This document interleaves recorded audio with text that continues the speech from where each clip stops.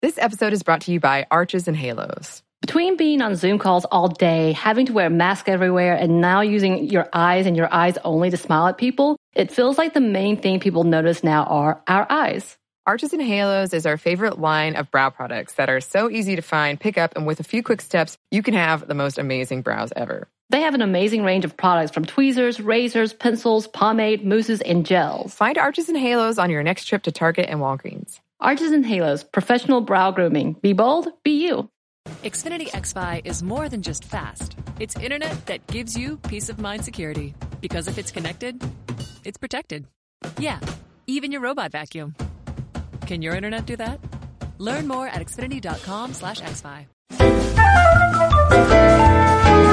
Welcome to Stuff Mom Never Told You from HowStuffWorks.com.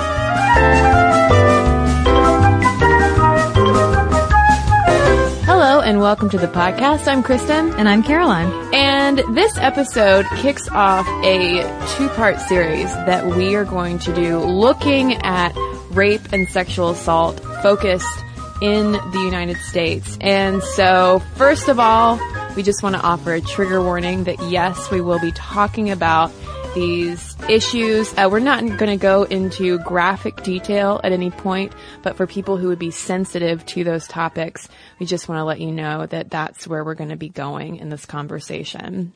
And this is something that we've gotten a number of requests from listeners for years now. Every now and then we hear people asking us to talk about rape, to talk about sexual assault, to talk about these horrible things that are happening in places like Steubenville, Ohio, or more recently with the scandal of the quote-unquote roast busters in New Zealand of teen boys who were making a sport out of sexually assaulting young women. And what we want to do with these two episodes is not so much talk about the horrifying details of what happened in places like Steubenville, Ohio, Maryville, Missouri, Athens, Ohio, but rather take a step back, as we're going to do in this particular episode, and look more at the history of rape and sexual assault and how it evolved legally, and also how it evolved in terms of women's rights and also civil rights for women of color as well. That's right. As Kristen and I were talking about before this podcast, you know, rape culture is discussed as a modern invention, something that we are just now turning our attention to and fighting back against. But the truth is, when you dig into the history of first, legislation and actual laws against sexual assault and rape, and then going back into why those laws were passed, you realize that there is quite a deep, intricate history of rape and sexual assault kind of ingrained in our culture. And I don't even mean that in terms of American culture or modern culture. I mean that when you go back and look at the origins of rape law, it almost makes it more clear what we're up against today. Exactly. Because so often when things like the sexual assault, the gang rape that happened in Steubenville, Ohio, when those issues take place, a lot of times the conversation that immediately comes up around it involve three things, which are social media, the hookup culture, and alcohol use. And we're not going to talk about that today because, like you said, Caroline, this isn't an issue of 21st century factors. What's going on today is a manifestation of centuries, millennia worth of history, starting all the way back in 1780 BC. If you look at Hammurabi's code in Babylonia, if a betrothed virgin was raped, she was considered blameless and her attacker was slain. But if a married woman was raped, both she and her attacker were thrown in the river to drown. And why is that? Why do we have this distinction between a betrothed virgin who might be seen as more honorable and a married woman? Well, this goes back to this fundamental issue of women being perceived as property relative to men, and a betrothed virgin has of high value to her father. And so if a guy comes along and assaults her, then that is a crime more upon her father in a way than upon the girl. Whereas if a woman has had sex before, she is married, then her value is probably lower. And it was just assumed that she would have been crying wolf and she was probably just having an affair or something with this guy. Right. And another issue that people talk about today in rape cases is the issue of basically consent, protesting. Did the woman, is she making it up? Mm-hmm. So looking back at the Mosaic Law of Israel, unmarried women who were raped within the city walls would end up being stoned to death, because if she hadn't consented, then surely people around her would have heard her screaming. Yeah, whereas if she were raped outside of city walls, so even if in this case she had been protesting, people wouldn't have been able to hear her, but still the rapist under this law would simply have to pay the father a bride price and then he had to marry her. Because again, women as property, marriage is an economic tool at this point. Right, absolutely. And so again, we have basically the burden of proof from the get-go being on the victim of rape.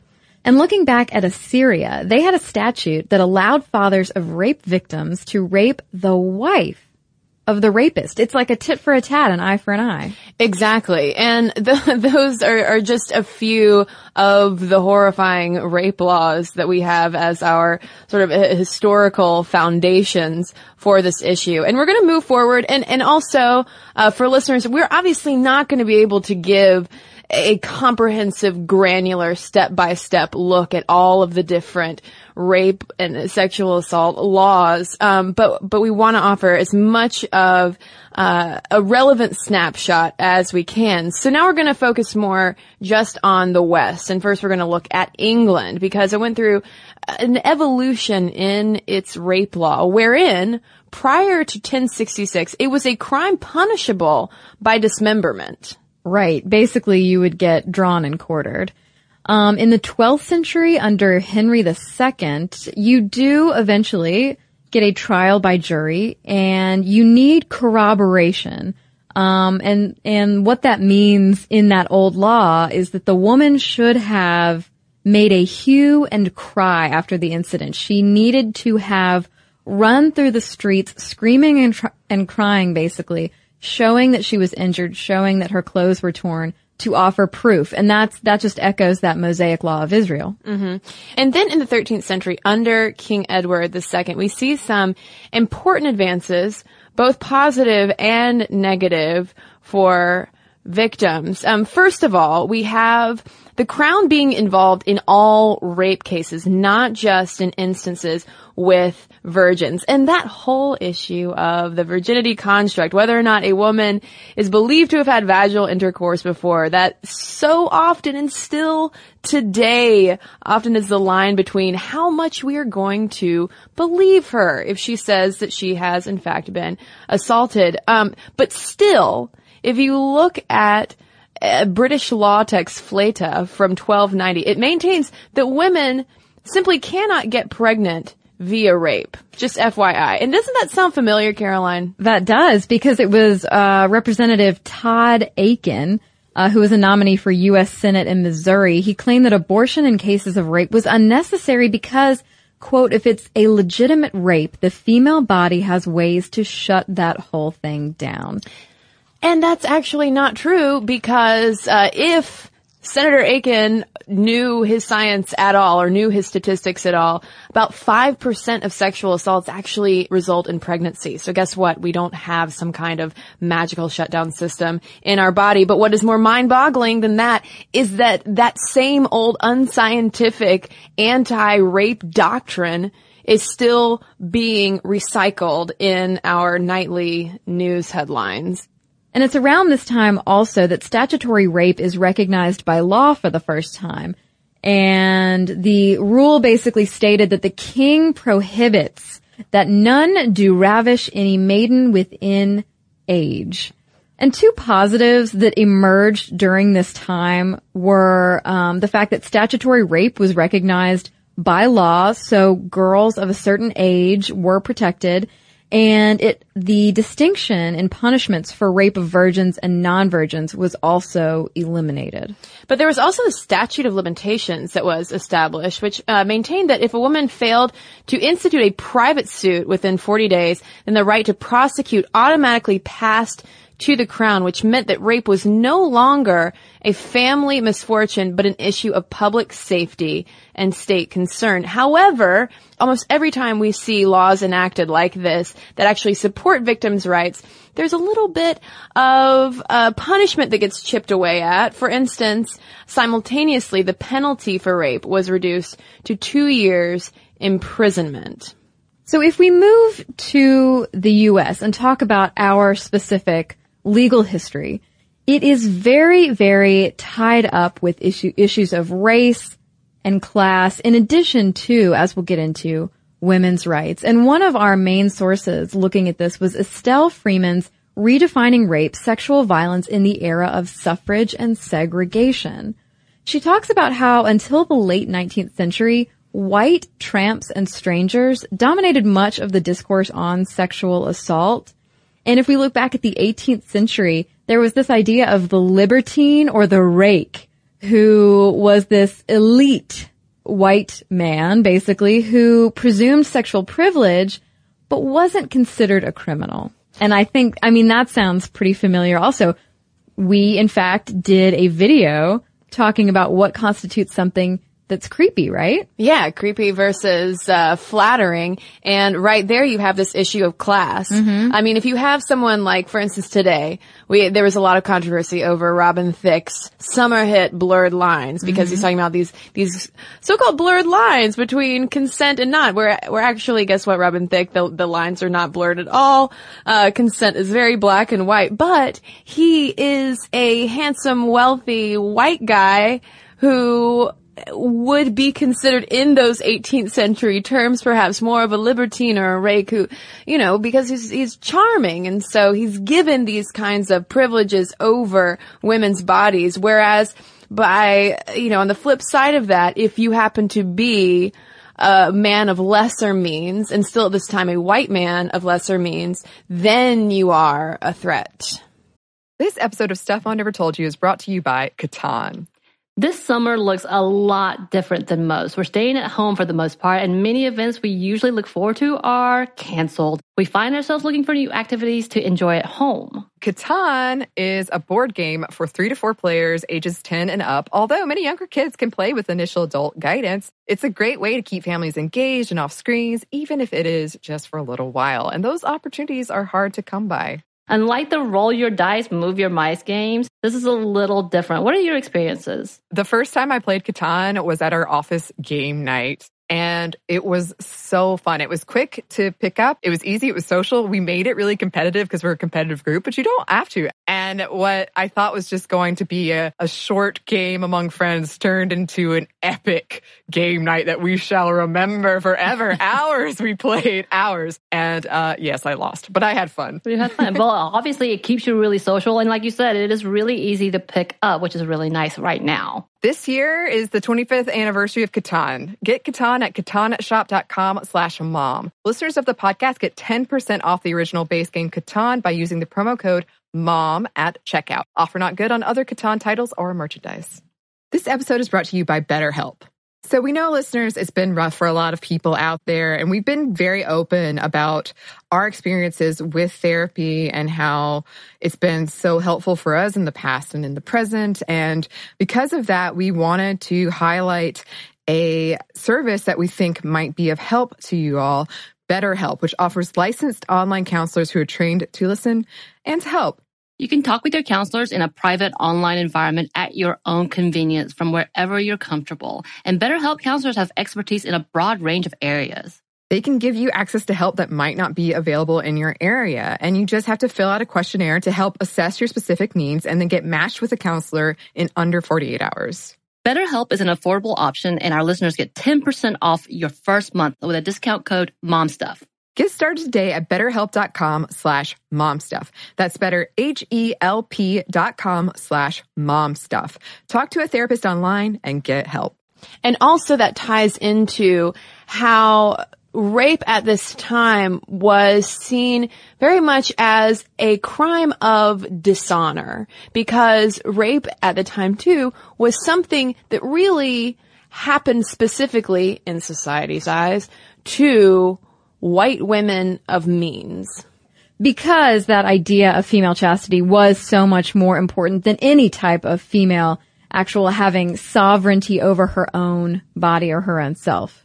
Yeah, because you see that there's this long-held construct of rape as more of a crime of dishonor. You're dishonoring, yes, a woman's perhaps virginity, and I say that in quotes. We've talked about the trouble with the word virginity because it's very specific in terms of just vaginal penetration. And also it's more extensive to dishonor of an entire family at the time, rather than being seen as a physical assault, which is what it is. And Freeman writes that, quote, an ideal of female chastity that was more significant as a measure of family or national honor than as a form of female sexual sovereignty was really how rape was perceived at that time. Right. But it was in the 19th century in the U.S. that we have these suffragists and other reformers pushing for major changes, because during this time, we're living in an environment where the prosecution of rape was nearly impossible unless the woman was white, virginal, unmarried to the rapist, and middle class. If you were of a lower class, of a lower social standing, you just were not going to have the same rights afforded to you. Right. And so what some of these 19th century reformers were lobbying for were things like raising the age of consent above the common law statute, which was carried over from England, of 10 years old. So 10, in other words, used to be the age of consent in the United States. Right, and this was occurring in the context of the new meaning of childhood in industrial America, and the rise in women's politicization. So you have these suffragists who are pushing for more women's rights. They are also, in addition to many other things on their list, pushing for this rise in the age of consent. They wanted to protect children, but it was more than just protecting children's innocence and kind of insulating their actual childhood. They were also worried about venereal diseases. Raising the age of consent would make it possible to, as Freeman writes, to not only prosecute the men who recruited young girls. You know, like there's all these stories about young girls coming to the big cities like Chicago and being recruited into basically sex trafficking. Mm-hmm. So not only would it, enable the prosecution of those men, but it would protect young girls from sexual ruin, quote unquote, and deter the spread of disease. And so it was around this time that the legal age for marriage, we're not talking about consent, but for marriage, moved from 12 for girls and 14 for boys to 16 and 18 respectively. So there was that protected period that starts coming about during this time. Well, and speaking of marriage, one way that men would often pressure younger women into having sex with them was by promising that they would get married, because if you got married, then it'd be fine. So if you're already engaged, then yeah, you can go ahead and do something. And so these reformers also sought criminal penalties to discourage what they called the quote unquote licentious man, who would coerce, persuade, pressure a young woman to have sex under the false pretenses of marriage. But at the same time, while all this is going on, yet again, as we see centuries before, in England, whenever you have movements on behalf of victims' rights, for protecting women, for actually giving women more agency and more sovereignty over their bodies, you usually see the flip side of that, of some chipping away of women's credibility. So this is also when the concept of sexual delinquency, particularly targeted towards girls, was established, or as I like to call it, ye old slut shaming, because this was really the idea that there were bad girls. They were, if a girl expressed any kind of sexual interest, then she was most certainly a delinquent. And so you had moral reformers who would create homes for delinquent and wayward girls. We hear about homes for wayward girls a lot of times, and this is what they're talking about. Right. And in 1900, so right there at the turn of the 20th century, the LA Times reported on charges brought against a 20-year-old man by a 14-year-old victim. But, and how familiar does this sound to modern day media? They said that this girl was the victim of sexual assault by this 20-year-old man, but they made sure to report that the victim ran with a fast crowd who brought her to saloons and all of this rigmarole. So they made sure to insert that, like, well, she might have been assaulted, but was she asking for it? Yeah, are we really going to trust her? And that's the same kind of narrative, I believe, that was in the New York Times when the Steubenville case came back up again, because at first it was brushed under the rug, and then the New York Times wrote this piece about this bizarre case, but it describes the victim in terms of what she tended to wear. Yeah. And what she tended to do on the weekends. And people were thankfully and rightfully outraged at that kind of posturing. But Caroline, back to that case that was reported on in the LA Times between that 14-year-old girl and the 20-year-old man. She was sent to one of those homes for wayward girls. And ostensibly the point is to protect them from any kind of sexual predation. But really, the bent of these kinds of homes was to change the behavior of the girls who ended up in them, to make them virtuous, pure, respectable women. What kind of reform school the guy had to go to? Probably none, because that, again, is something that we still see today, where the question often circles back to not how can we change our thinking societally, not how can we raise up boys and men to consider women differently, but what can we do to change women in such a way so that they won't attract it? Right, exactly. I mean, Estelle Freeman writes that often, the rapist would get maybe 2 years in prison, but the victim who was sent to these homes, if she might be 14, like this one girl we talked about, and if she had to spend the rest of her childhood before she was an adult, a legal adult in these homes, I mean, she could spend 7 years in this home. So she's incarcerated technically for longer than the rapist is. Well, and imagine too, she comes back to her hometown after leaving one of those homes for wayward girls, and she's probably marked for the rest of her life in a way as being one of those girls, but we're talking at that point mostly about white girls. The situation for African American women was much worse, and it's still worse, statistically today. But if we look in the 19th century, there were African American activists who were doing a lot of work simply to change the legal standing to accept the fact that black women could be victims of rape. That wasn't even a concept at the time. Right. And this goes all the way back to slavery, when oftentimes African American women were purchased for the sole purpose of being basically sex slaves for white men.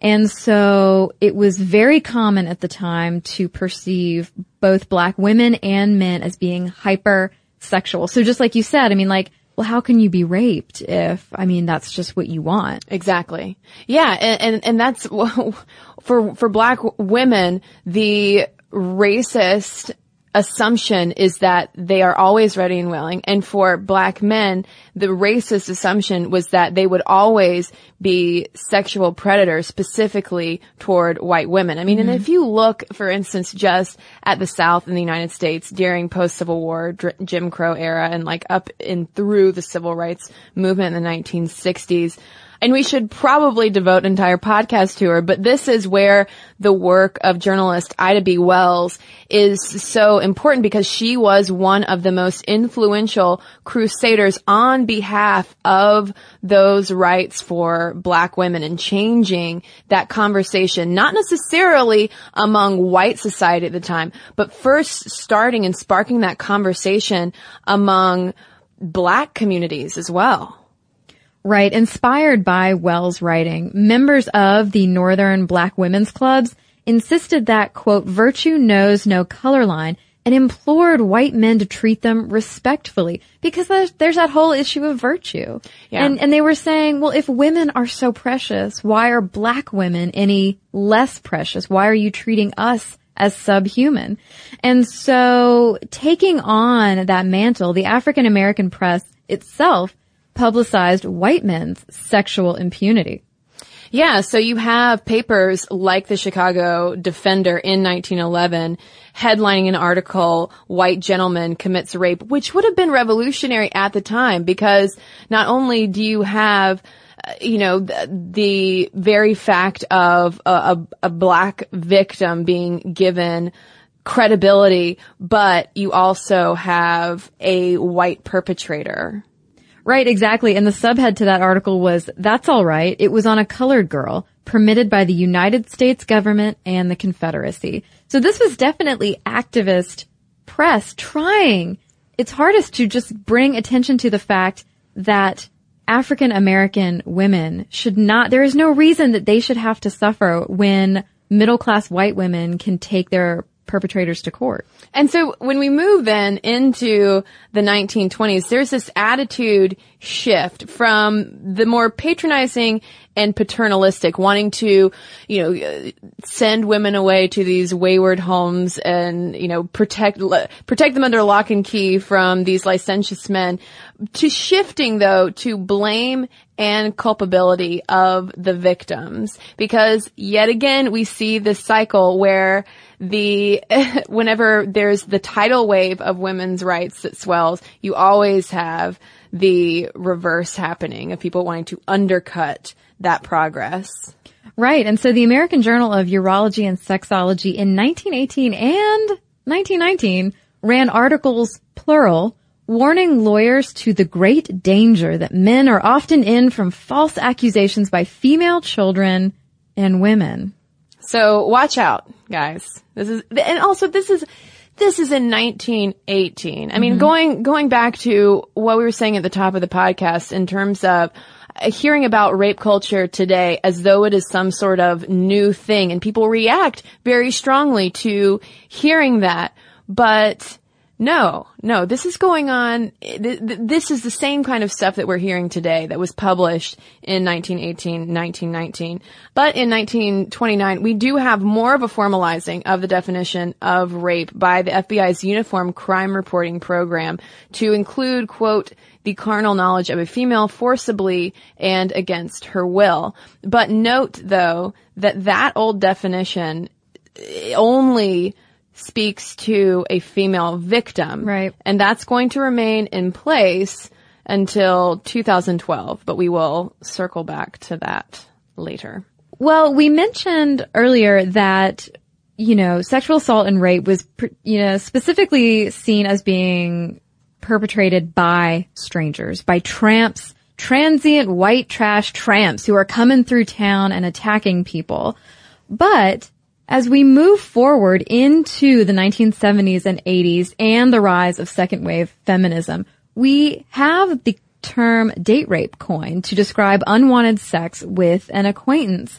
And it was around this time, too, that sexual abuse within the family was targeted. These things that had been basically hidden away behind closed doors for so many years were finally being brought out into the light.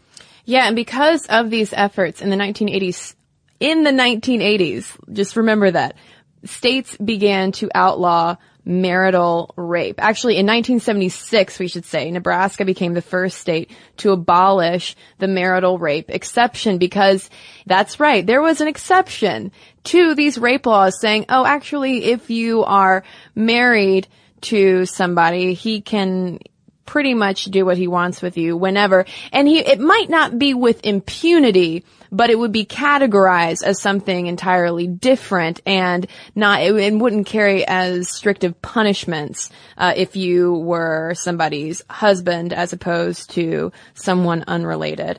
And Caroline, I remember watching a documentary from PBS's Maker series about second wave feminism, and they talked about how Ms. Magazine did a huge spread on marital rape and talk to women who had eventually ended up leaving their husbands because of these kinds of issues of sexual abuse within the home, and how revolutionary it was, because not so long ago, that idea that could even happen was so new. And it was so empowering for women to talk to other women and say, oh my God, this is happening to me too. This is happening to you. This isn't right. And I'm not saying that it was happening in every home in America, but it was still happening enough that it was galvanizing for a lot of women. And it's really not until around this time also that states start to revisit the whole idea of corroboration and the use of utmost force to prove resistance. Basically, states finally lift these requirements that you have to prove somehow that you were incredibly injured during the assault. And we also need to mention that in 1975, Susan Brown Miller published Against Our Will, which was this groundbreaking book about rape. And really it was hailed as one of, if not the first book in the 20th century to really talk about these kinds of issues. And it ended up becoming a bestseller and has become kind of a seminal feminist text because it helped to fuel these kinds of reforms that were happening. Although, I mean, we have to say though that those 19th century reforms that we were talking about, or turn of the century reforms that we mentioned too, in terms of changing laws to acknowledge that Black women can also be victims of rape. At that time, too, during civil rights, they were still fighting for that. They weren't there. There's still so much progress that needs to be made. It's like white feminists were finally getting around to the issue of marital rape, and finally, with civil rights, Black women were finally getting more recognition of them actually being able to, be recognized as victims in these situations. Right. Well, but you also have that entire. Talk about things that we could dedicate an entire podcast to. You also have that cultural divide in terms of the African American community and rape, and the whole issue of not wanting to report, a Black woman not wanting to report being raped by a Black man because of the white man, the system being run by the white man, and wanting to protect your own. Well, protect your own, and also to finally move away from that racist idea of the Black man as being the sexual predator out to get white women specifically. So some scholars have talked about how that created a bit of a catch-22, where yes, they, within these African American communities, they wanted to push for more progress in terms of awareness of rape and sexual assault and being able to talk about it, but not wanting to undercut any progress that had been made moving forward away from that idea of the demonized hypersexual Black man too. Right. But as part of the consciousness raising that was a hallmark of second wave feminism during the 1970s and 80s, we have the rape crisis centers that we see so often today that are a direct outgrowth of this women's movement, because feminists essentially got together and said, hey, we need to help each other. We need to set up some kind of resource center where people can go.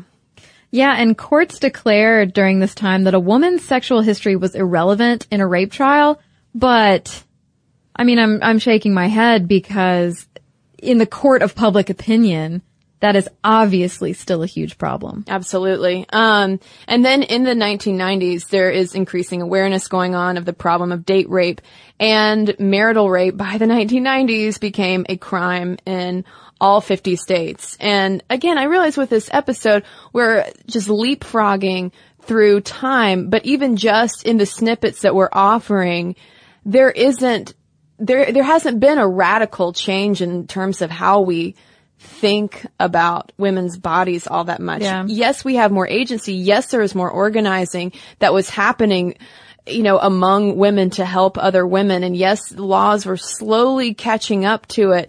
But we're talking about the 90s, Caroline. Yeah. And if you think about how much time that is, one would think that the changes in culture, in attitude, in law would be much more radical. For how many years? 800, 900, 1,000 years to not have more significant changes in the way that women are viewed from being, okay, so, from being mad that a woman is raped because she's your property to being mad that a woman is raped because she's a young girl and now she's defiled and it's her fault, so we need to go pack her off to a home for wayward girls. And she's dishonored your family. Right.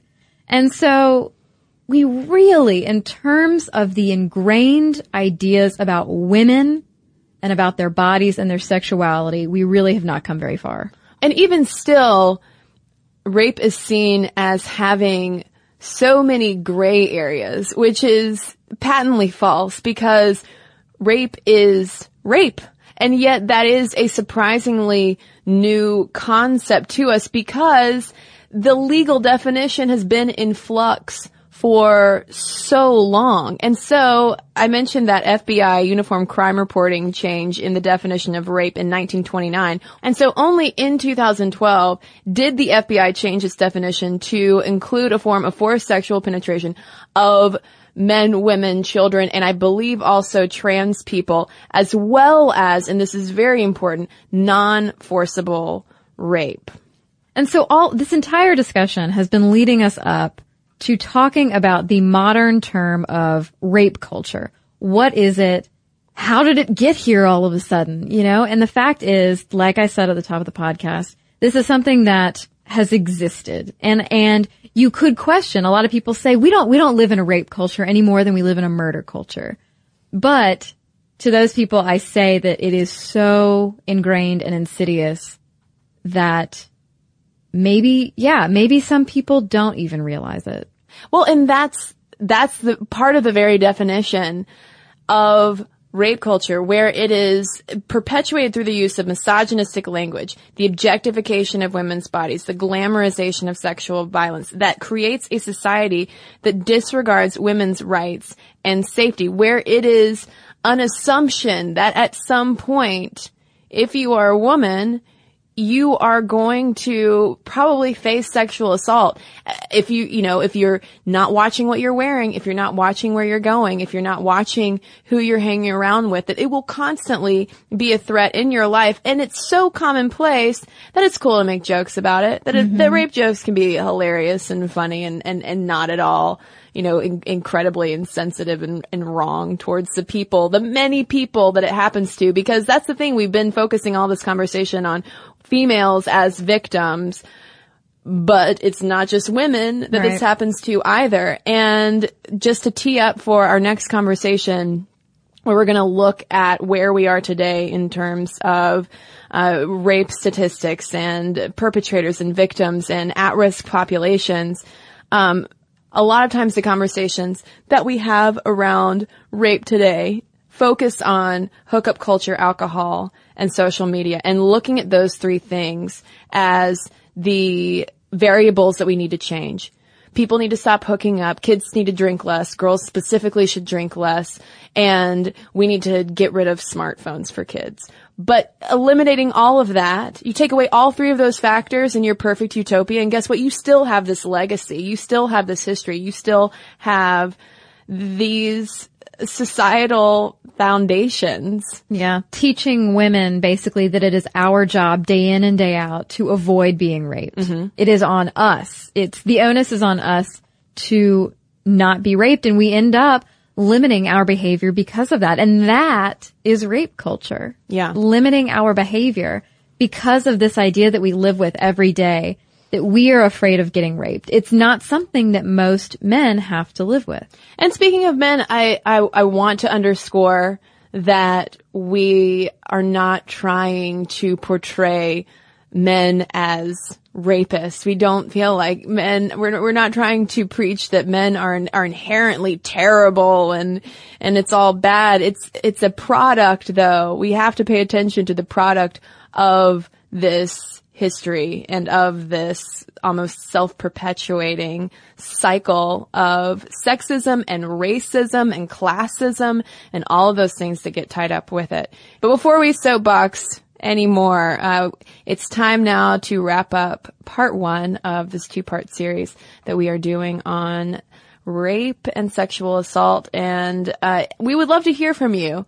We want to know how this issue resonates with you. So let's start a discussion. You can email us, momstuff@discovery.com. You can tweet us at momstuffpodcast, and you can find us on Facebook as well, because this is an important topic. It's not easy to talk about. It's probably not easy to listen to, but it is crucial for us and for the generations of people who will come after us for us to talk about this. And not just women. Guys, we want to hear from you too. Trans people, we want to hear from you three. We want to hear from everybody. So let us know your thoughts, and we will share a couple of letters with you when we come right back from a quick break. Gotta tell you about Best Fiends. It's the game pretty much everybody's talking about. Morgan number 2 plays this sometimes before we start the show. You know, it really challenges your brain with the fun puzzles, but it's also a very casual game, so it won't stress you out, which is perfect these days, right? What's great is you can use the game as a way to connect with your friends and your family, all while social distancing. The game is so much more than your average mobile puzzle game. It's 5-star rated with over 100 million downloads, thousands of fun levels, and tons of characters to collect. You know, there are new in-game challenges and events every month, so the game's always fresh. You'll never be bored with it. You can even play the game without using Wi-Fi. So, here we go. You don't want to miss out on the game. Join millions of Americans and a lot of us here on the show who are already playing this fun puzzle game. Download Best Fiends for free on the Apple App Store or Google Play today. Just go over there, hit download Best Fiends for free, Apple App Store or Google Play. That's Friends without the R, Best Fiends. Check it out. I do think you'll like it. Friends without the R, Best Fiends. This episode is brought to you by Chinet. The Chinet brand provides premium disposable tableware to celebrate moments of togetherness. Yes, and right now that is more important than ever, especially when we're all apart. So recently I had a group and we had a socially distanced barbecue where the host drew out circles and chalk that were 6 feet apart. And everyone showed up with their own chairs and beverages. And it was really convenient to have disposable products. And we just had a lovely conversation. It was really fun. Yeah. And with the disposable products, I know that the Chinet brand provides durable and trusted products, which I have used before, that let you enjoy every moment of the get-togethers in traditional or now not. And there are classic white products that can work for any gathering, or cut crystal plates and cups when you want to make something a little extra special. Disposable tableware keeps things simple and cleanup easy. Chinet products are available wherever you buy groceries, including delivery or pickup. And now, back to our letters. So we've got a couple of letters to share in regard to our Women in STEM series, because Caroline, I don't know about you, but I never tire of hearing about women in science. So Stephen actually wanted to write in about our engineering episode, in which we talked about how industrial engineering, which has the greatest proportion of women among all the engineering fields, I wanted to talk about why engineering sometimes gets made fun of in engineering school. He writes, while it is very true that industrial engineering gets called imaginary engineering, I don't think this is because of how many women are or are not in the field. In school, the majors we made fun of were always the IEs and the civil engineers. This is because of the lower amount of math and hard science required compared to other engineering disciplines. Mechanical engineers take thermodynamics, electrical engineers take semiconductor physics, aeronautical engineers take fluid dynamics, and computer engineers take processor design. Meanwhile, industrial engineers are laying out factory workflows, and civil engineers are deciding how much to bank the highway on-ramp. If these stereotypes were related to the genders of the disciplines, I doubt they would center on the most and least female-populated fields. Now, being out of college, I realize that the most important engineering skill is a methodical and scientific approach to solving real-world problems, and that is something all engineers have in common, even if they didn't all have to take Calculus 4. So thanks, Stephen, for that engineering insight.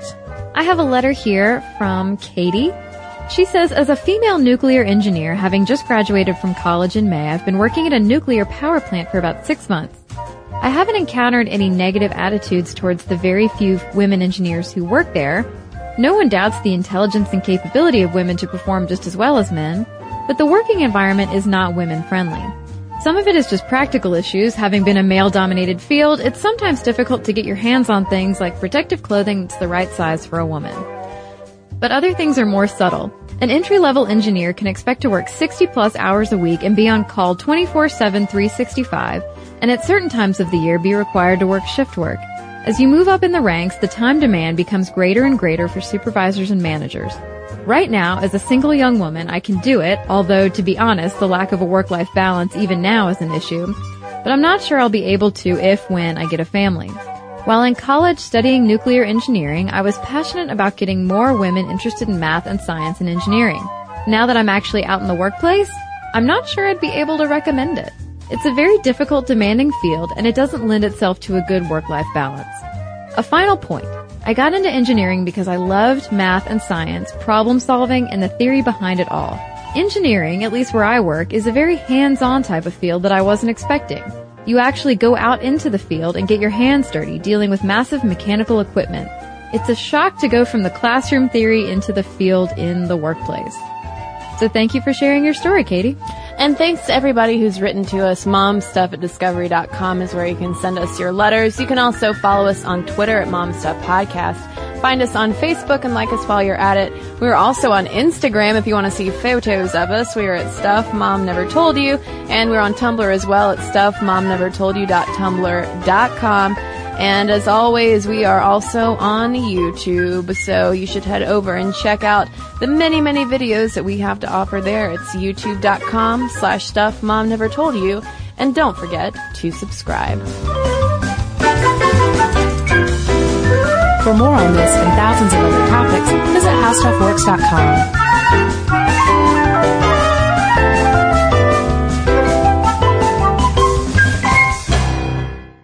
If you're a guy in need of some new clothes, you should head over to jackthreads.com, which has quickly become the online shopping destination for dudes. And you want to know why? Everything on the site is up to 80% off, including apparel from cool brands like Converse, Penguin, and Busted Tees. And right now, for Stuff Mom Never Told You listeners, you can skip the membership waitlist if you go to signup.jackthreads.com/mom today. So don't forget, go to signup.jackthreads.com and skip that waitlist. The Gold Club was the top strip club in Atlanta in the 1990s, with patrons like Dennis Rodman, Michael Jordan, Madonna, the King of Sweden. But in 2001, the club was put on trial with charges of prostitution, extortion, credit card fraud, racketeering, and an affiliation with the mob. I'm journalist Christina Lee, and I'll be taking you behind the scenes of the Gold Club scandal, from the booty and bubbly to the deceit and courtroom drama. Listen to Racket Inside the Gold Club on the iHeartRadio app, Apple Podcasts, or wherever you get your podcasts. In this time of pandemic and revolution, do you find yourself frustrated at high levels of corruption and inequality, at our inability to get basic things done, at the persistence of systemic racism? You're not alone. I'm Baratunde Thurston, author, activist, and comedian. Our democratic experiment is at a tipping point, but which way we tip is up to us. Listen to How to Citizen with Baratunde on the iHeartRadio app, Apple Podcasts, or wherever you listen to podcasts.